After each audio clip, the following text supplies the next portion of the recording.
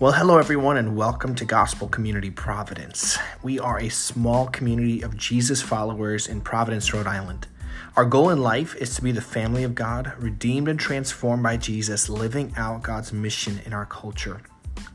You're listening to content created specifically for our church community, and the thoughts and teachings that you'll find here come from a study of the Bible that is informed by some of the best thinkers and followers of Jesus today and throughout church history.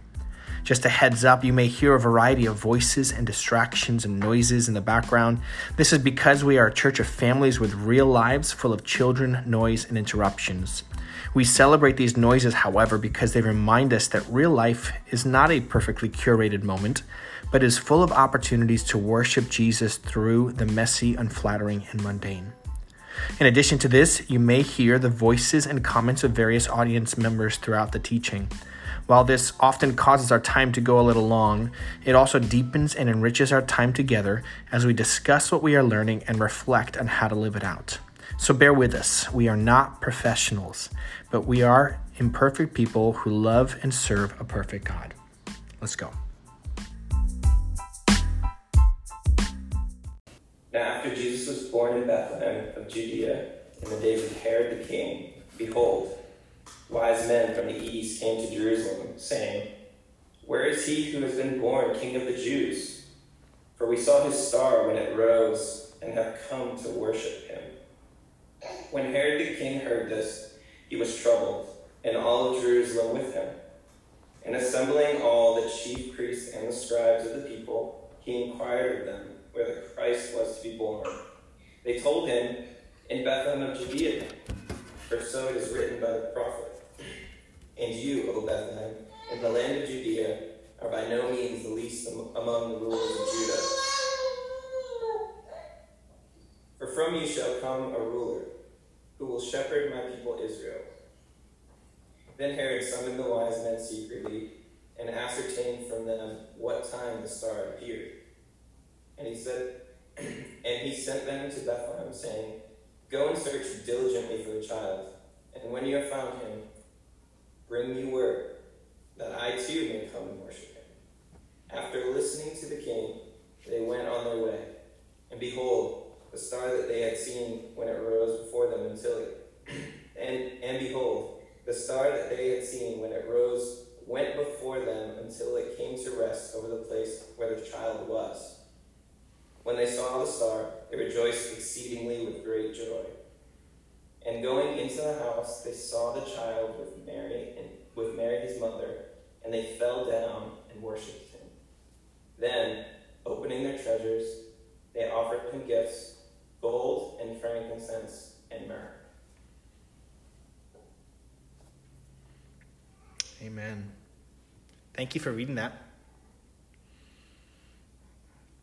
So church, we are in the season of Advent, which if you remember, the word Advent means coming. And so this is an opportunity for us to reflect back and remember back on Jesus' first coming. It's also an opportunity for us to look forward to Jesus' second coming. With Advent, much like with any other aspect of your life, you will oftentimes get out of it what you put into it. All right, if you just roll through it like nothing's happening and you don't think twice about it, it's not going to be very meaningful for you. It's just going to be another week, another month, another season, especially right now when things are kind of like very like flat in terms of experiences. It's not like we were going anywhere. You're staying home. You're like, this is the time for us to be intentional about these kinds of things. If you pause to be intentional about it, if you utilize some of the resources that we've provided for you guys, or even find some of your own, if the ones that we've provided aren't as helpful for you, if you pause and be intentional about it, I think you will be able to find incredible meaning in this season, in this time. And so I want to encourage you, if you haven't started the devotionals from the Advent books yet, or if you haven't done any of the Advent rhythms that we've invited you into, it's not too late to start. You can start today, okay?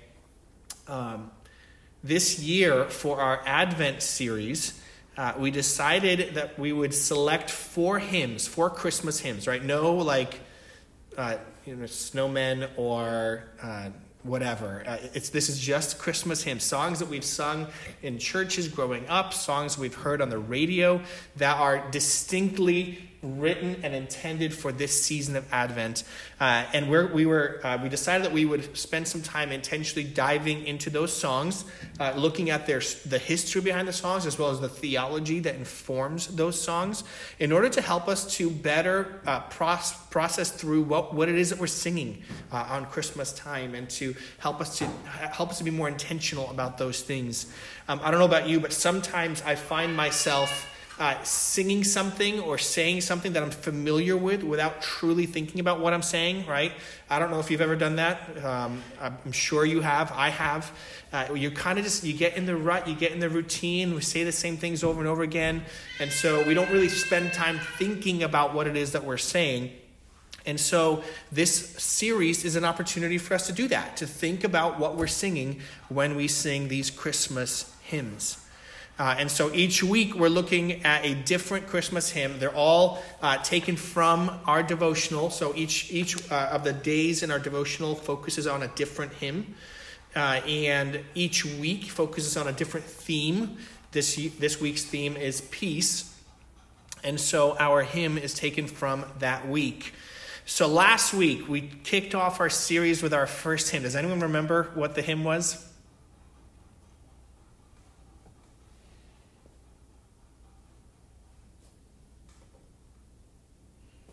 Charles Wesley. The song is called "Come Thou Long Expected Jesus." And so the primary drive of that song, and the main point that we discussed last week, was this idea of expectancy and longing, right? And that's right in the title, "Come Thou Long Expected Jesus."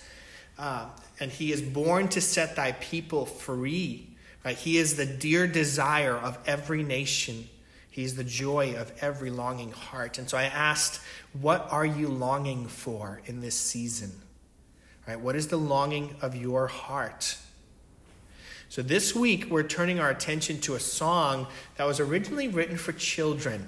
Right? Kids many of us are new to kids, and so they're a little bit too young to really process through what it is that we are singing and doing together. But this song was originally written for kids. And despite that fact, it is full of a deep theology that we get to explore this morning. So it is a song that was written to highlight the humble heart of our Savior, of God. And it's at the same time, it is inviting us to respond to him in faith. So let me pray for us, and we're going to jump into our text first this morning, and then we'll look at the hymn together.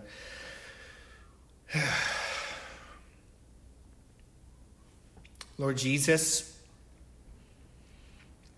we have something that is more sure than the signs and the miracles that were of the past. We have your word. We have the scriptures written down for us that we can put our faith in and trust in, because we know that the scriptures reveal who you are to us. In the scriptures, you reveal who you are to us. This morning, Lord, as we spend time reading your scripture, as we spend time discussing this hymn, Lord, I pray that you would speak to our hearts. I pray that you'd minimize distractions. I pray, Lord, that you would speak through me. And I just invite your Holy Spirit to do the work that only your Holy Spirit can do, this work of transformation that happens when we spend time with you. We pray all of this in Jesus' name. Amen. So Matthew chapter 2, verse 1 starts out with this. It says, "Now after Jesus was born in Bethlehem of Judea, in the days of Herod the king, behold, wise men from the east came to Jerusalem, saying, Where is he who was born the King of the Jews? For we saw his star when it arose, and we have come to worship him." This is a well-known story, right? The story of the 3 wise men who came to Jesus with gifts after his birth. All right, there's no mention, I want to point out here, there's no mention of these 3 wise men or being kings. Right? The song goes, "We three kings of Orient are," right? There's no mention of them being kings in this passage. Number two, there's actually not even a mention of the fact that there are three of them. The only reason we assume there are three is because there's three gifts: gold, frankincense, and myrrh. Right? It could be 2 guys, it could be 10 guys, for all we know. We have no idea. Right? There's also no mention of a manger in this passage. Right? Most likely, this particular scene actually happened after Jesus' birth, sometime before he was 2. Right? So Mary and Joseph are already in a home somewhere in Bethlehem, and they are spending the first couple of years of Jesus' life living there. The reason why we assume it's before his second birth is because Herod, when he freaks out over this announcement of a new king, what does he do? He announces that all of the boys that are under the age of 2 need to be killed. Right? And so we assume that Jesus must have been somewhere in that 1 to 2 year old range in order for that to make sense. We're told that they were wise men from the east. This is really interesting, and I was talking to someone about this week. Most likely, these wise men from the east were actually a remnant of people who had been influenced by the ministry of Daniel. All right, this is really, really cool. Do you guys remember the story of Daniel? I think what I want to do for our mission study next fall is go through the book of Daniel. There's so much that is relevant for us in the book of Daniel. But Daniel is a young boy when Israel is invaded by the Assyrians, and the Assyrians wipe out the entire nation of Israel, and they take captives with them back to their capital. And these captives were of royalty. So Daniel was of noble birth, and so he was an important figure in the nation of Israel. So by taking these children who were royalty back to Assyria, it's almost like a hostage situation, right? It helps keep the people in line that are left behind. It also helps to inform the king of Assyria on how to respond to certain things on how to govern the Israelites that are left, right? And so this is some 600 years before Jesus. Daniel is taken to Assyria, and in the book of Daniel, we learn about how he is forced to display great faith as he learns to follow the way of God in a foreign nation in exile. And he does this so well that God continues to bless him and prosper him until he comes to a place of incredible influence in Babylon, right? Babylon and Assyria. So the only other time that the Magi are mentioned in the Bible are in reference to Daniel's time in Babylon. Right? The story of Daniel tells us about how God used him powerfully in the Babylonian and the Persian empires. And it would appear that Daniel's belief in God actually influenced these wise men 600 years later. All right? Imagine for a moment that we live in such a way in the city of Providence that our influence is felt for 600 years in this city. Right? Daniel lived in such a way that his influence lived far beyond him, to the point that 600 years later, these men, however many there were, made this trek to Israel to be able to meet this king of the Jews. Let's read on in verse 3. When Herod the king heard this, he was troubled, and all Jerusalem with him. And assembling all the chief priests and scribes of the people, he inquired of them where the Christ was to be born. If you don't know anything about the Herods, that's okay. The Herods, they had generations of Herods that would have various forms of influence over the course of Jesus' life. The Herods were notoriously unstable people. They were emotionally a little bit out there. They were very cynical. They were very what's the word when somebody is always thinking someone's out to get them? Paranoid. They were super paranoid. The Herods were extremely paranoid people, right? Every time there was a threat to their throne or their rulership in any way, they would take action, to the point where some of the Herods even killed their own family members in order to maintain power. And so when it says that the king was troubled, and all of Jerusalem with him, it means he freaked out, right? What do you mean there's a new king of the Jews? I'm the king of the Jews. Verse 5, and they told him, the chief priests and the scribes told him, in Bethlehem of Judea, for so it is written by the prophet, and you, O Bethlehem, in the land of Judah, are by no means the least among the rulers of Judah, for from you shall come a ruler who will shepherd my people Israel. Then Herod summoned the wise men secretly and ascertained from them what time the star had appeared. And he sent them to Bethlehem, saying, go and search diligently for the child, and when you have found him, bring me word that I too may come and worship him. Right. That's what he wants to do. He wants to go and worship Jesus. That's not what he wants to do. He wants to eliminate him because he's a threat. And so it's interesting to me that in this passage, the scribes, the leadership, they know when the Messiah was to be born. Right? They know generally where the Messiah would be born. They know the region.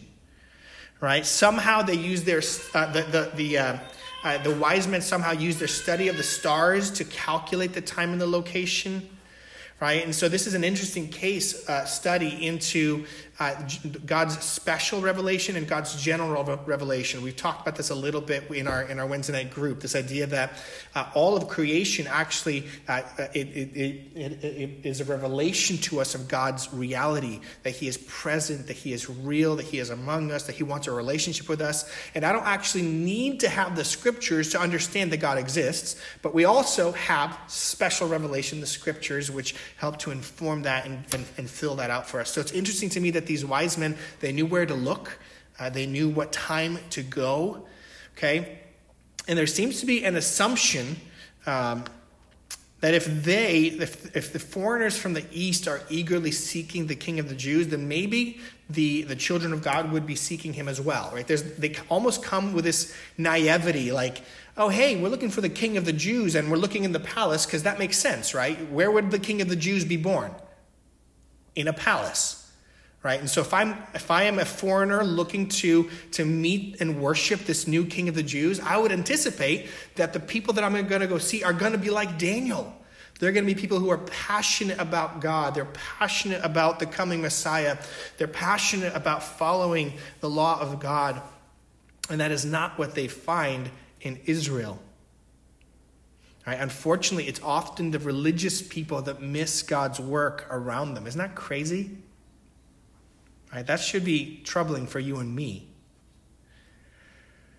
They come to the palace expecting to find the newborn king. But Jesus wasn't born in a palace, was he? He wasn't even born in Jerusalem. Right, there's something there, and we're going to dig deep into that in just a second.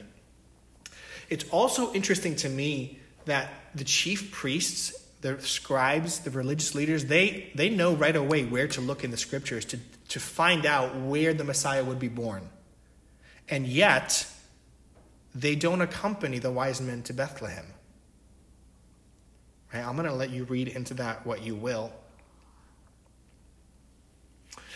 This passage that the scribes and the chief priests turn to is found in the book of Micah. So if you have your Bible, I want to encourage you to turn to the book of Micah, chapter 5. We're going to read verses 1 through 4, because I want to talk about this for a second. In Micah chapter 5, verse 1 through 4, it says this: Now muster your troops, O daughters of troops. Siege is laid against us. With a rod they strike the judge of Israel on the cheek. But you, O Bethlehem Ephrathah, who are too little to be among the clans of Judah, from you shall come forth for me one who is to be ruler of Israel, whose coming forth is from old, from ancient days. Therefore he shall give them up until the time when she who is in labor has given birth, and then the rest of his brothers shall return to the people of Israel. And he shall stand and shepherd his flock in the strength of the Lord, in the majesty of the name of the Lord his God. And they shall dwell secure, for now he shall be great to the ends of the earth. The role of prophets in the Old Testament was to be voices on behalf of God. When the people were living in sin or when they were rebelling against God, God would send prophets into their midst to preach to them, to speak truth to them, and to challenge them to return to their God. And so this is the same. Micah is preaching about a coming nation, like the Assyrians, right? That were going to come and wipe out the nation of Israel because of their sin, right? These are the same Assyrians that we just talked about in Jonah, right? Do you remember what Jonah believed about the Assyrians, what he thought about the Assyrians? They were not great people. And in Jonah's case, this particular city repented and was met with God's mercy. And yet 100 years later, we see Micah preaching in Israel that the Assyrians are coming. And why are they coming? They're coming because Israel has been in sin. They have rejected God. They've rejected the way of God. And they need to experience the consequences of that. So Micah is actually a prophet who serves around the same time frame as Isaiah, Hosea, and Amos. They're all contemporaries that are preaching together in various parts of Israel. And they're calling people to repentance. Right? They're preparing them for God's coming judgment. And most importantly, don't miss this, they're speaking hope for the future. When we're talking about God's judgment, when we're talking about God's wrath, it can be easy for us to get lost in that and assume that God must be angry all the time. Right? But that is not the case. Right? God is like a father. When his children misbehave or disobey, he corrects and he disciplines and he instructs so that his children can experience life. Right? And so in the same way, the prophets are speaking of the hope of what is to come. So verse 1 says, get ready, get your troops ready. The enemy is coming. And in verse 2 it says, but there is hope. Right? There is hope. What is this hope? And then Micah goes on to describe a new kind of ruler. Right? A ruler of Israel, and he's coming. This is a promise. He is coming. Right? He is coming from of old, from ancient days. This is the one who has been promised time and time again. Right? He is the eternal one. This is God himself. He's coming. And Micah promises that he will draw all people to himself. He will stand kind of like a shepherd over his flock. He will guard and protect his people. And most importantly, they will finally dwell secure. In a time when things were not very secure for them, this is a really important promise. They will dwell secure. The most shocking part of this entire proclamation that Micah is preaching is not who was coming. They have heard of the Messiah. They know that the Messiah is coming. They know that God is sending a servant or some form of divinity is coming in order to bring redemption to his people. They know that the Messiah is coming. The most shocking part here is actually where this new ruler would be born. This is the first time we learn about where this ruler was going to be born. It says he would be born in Bethlehem, Ephrathah. And I'm going to tell you why this is important in just a moment. But first, a story. So back in the mid to late 1800s, there was a man named Phillips Brooks who pastored in America. He was a native of Boston, so he's in our neck of the woods, right? He pastored in Boston for a season. He pastored in Pennsylvania for a season. He was a contemporary of Charles Spurgeon's in England, right? And he actually had a very similar level of influence in America as Charles Spurgeon had in England, okay?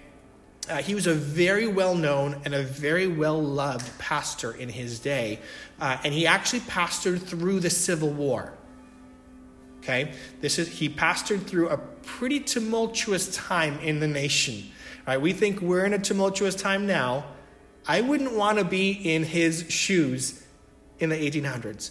And he was such an influential pastor during the Civil War that he was actually invited to preach at Abraham Lincoln's funeral.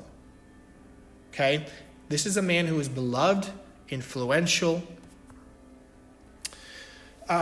after the Civil War ended, the Civil War had taken such a toll on him that he ended up taking a sabbatical. Okay, a sabbatical is a time for ministers, for pastors to rest, right? They get away from their day-to-day, and it's intended to be a time to just be with the Lord and rest your body, your mind, your soul, your spirit, and honestly, just to listen. God, this is what I've been working towards for 7 years, for however many years. Lord, what is the next thing for me? It's a time of rest, Sabbath, sabbatical rest, okay? And much like many pastors that take sabbaticals today, when Phillips Brooks took his sabbatical, he decided that he would go see the Holy Land, right? When are you going to go see it otherwise? It takes a lot of time. It's important for us to see it. And so he decided to take the sabbatical in the Holy Land. And so I believe it was Christmas Eve in 1865, right? And Phillips Brooks finds himself on the outskirts of Bethlehem. Okay, and as he is riding near in the evening, I think it was dark outside. It was late in the evening. As he was riding by horseback through the fields outside of Bethlehem, he was reminded of the Advent story. And he was reminded of the angels that came to visit the shepherds in the fields that he was passing through. Right? This was a pivotal moment in his life as he's experiencing this in a new way. And so he attended a Christmas Eve service that was being held at the church that was built on the traditional site of the Nativity. There's a church that was built where they believe the site of Jesus' birth was. Right? And this service was from 10 p.m. until 3 a.m. So I promise you one thing. We will not have a 10 p.m. till 3 a.m. service this Christmas Eve. But we will try to find a way to join together in a meaningful way during that time.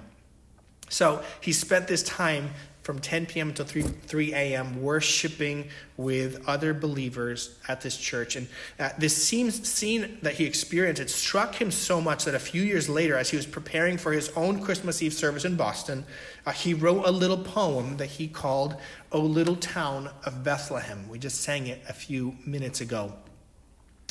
And it was originally intended for the kids in his church to sing. Right? He wrote a poem that he wanted the kids in the church to sing for the church on Christmas Day. And so he did what no pastor should ever do. He gave the lyrics to his organist about 2-3 days before the service was supposed to happen. He said, "Hey, can you write a tune for this? I don't know, something simple." And so the organist wrestled with this for 3 days. He's like sweating bullets trying to write a song that makes a melody that makes sense for the song. And it was after midnight on Christmas Eve, or on the night before the service, that he wakes up, like having had no success yet. He wakes up and he has a tune in his mind that he quickly jots down, and the next day he teaches that tune to the kids who sing it for the church. So that's the tune that we sing for "O Little Town of Bethlehem." It's a song that was intended for kids, but it's got some incredible theological depth for us. And I want to work through this verse by verse real quick. Okay, verse 1 goes like this. "O little town of Bethlehem, how still we see thee lie. Above thy deep and dreamless sleep the silent stars go by. Yet in thy dark street shineth the everlasting light. The hopes and fears of all the years are met in thee tonight." If you're willing to unmute your mics, is there anything that jumps out at you from that passage, from that verse? Is there anything that, like, man, I love this line, I love this phrase, I don't understand this portion?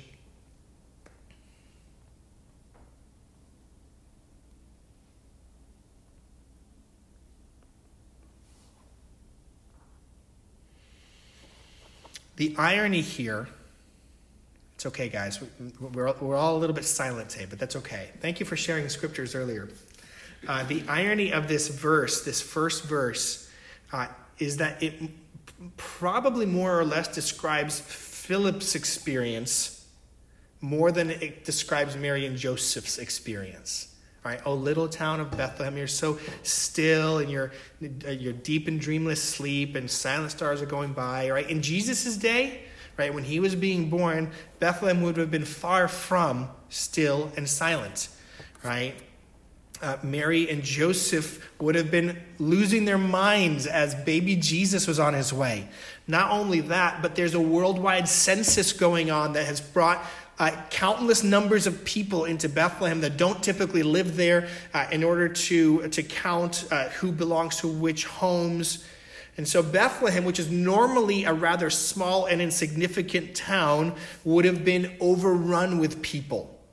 And we know that this is true because when Mary and Joseph arrive in Bethlehem, there's not even a room for them to give birth in. Right? If there's one thing that people bend over backwards for, it's women who are giving birth. Okay? If there's a woman that comes and she knocks on your door and says, hey, I'm giving birth. Can I borrow your house for a second? You're going to say, yeah, sure, go ahead. Just don't get anything on the carpet. It is so packed in Bethlehem that there's not even room for them to do that. This verse digs at something deeper than that, though. Right? Kings are not meant to be born in stables. Right? Kings are not meant to be born in insignificant places. Right? Kings are meant to be born in palaces.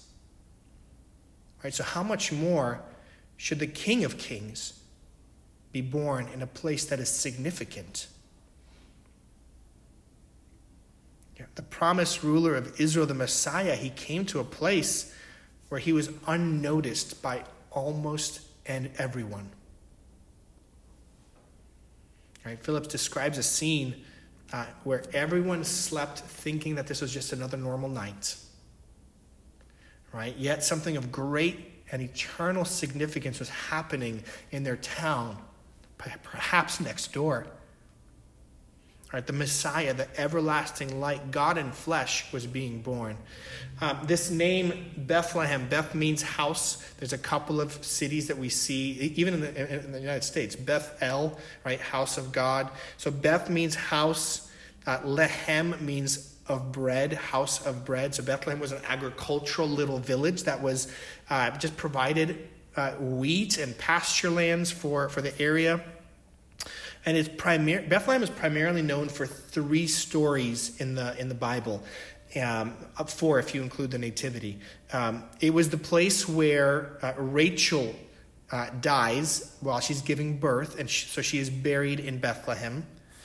It is the place where the story of Ruth takes place. Right? Ruth and Naomi and Boaz, that whole love story that happens there actually happens in the Bethlehem area. And then it is also the place of King David's upbringing and anointing. So that is the only 3 aspects, 3 stories we see in the scriptures that make Bethlehem of any note for us. But other than that, it was a place that was rather insignificant. It was about maybe 8-10 miles away from Jerusalem, and that's where all the action was. That's where the temple was. That's where the priests were. That's where all of the important things happened, not in Bethlehem. Right? And in Micah 5, we learn that Bethlehem would be the honored place where God would become flesh. And the only people other than Mary and Joseph who would witness this birth are shepherds. Right? I don't know, like maybe we think shepherds are like these like cool, like hipster, folks that live outside, they take care of sheep. I don't know what your perception of shepherds are, but they were essentially homeless people. Right? They lived oftentimes outside in caves watching over the sheep overnight. Okay, these are essentially homeless people that they didn't take baths regularly. They weren't clean. They couldn't come to Sabbath because someone's got to watch the sheep while everyone else goes to Sabbath. So they weren't typically very godly people. Okay, these were the people that witnessed the birth of Jesus. One commentator says this town was so insignificant in the tribe of Judah that it was not even mentioned in the list of Judah's towns in Joshua 15 or in Nehemiah 11. Okay, it just doesn't, it's not significant. Right? If you've ever felt, this is important right here. If you've ever felt insignificant, purposeless, powerless, and we need to remember that God chose a stable in the middle of nowhere, surrounded by those that were considered nobodies, to be part of history's most important event. That's verse 1. Verse 2. For Christ is born of Mary and gathered all above. While mortals sleep, the angels keep their watch of wondering love. O morning stars together proclaim the holy birth, and praises sing to God the King, and peace to men on earth. If the first verse is kind of, the setting is kind of in Bethlehem, the second verse, the setting is in heaven. All right, what is going on in heaven while Jesus is being born in Bethlehem? Okay, it says, for Christ is born of Mary. Christ, if you're not familiar with the term, is just a Greek translation for the Hebrew word Messiah. And born of Mary, who is a teenage girl of no earthly significance, right? While Bethlehem is sound asleep, what is happening in heaven? Right?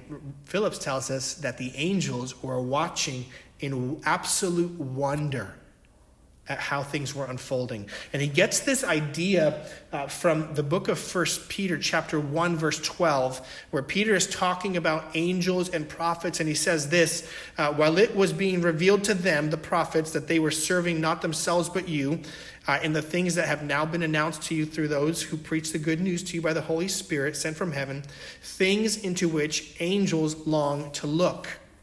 Right? It's this idea that angels cannot be saved, right? Humans can be saved, right?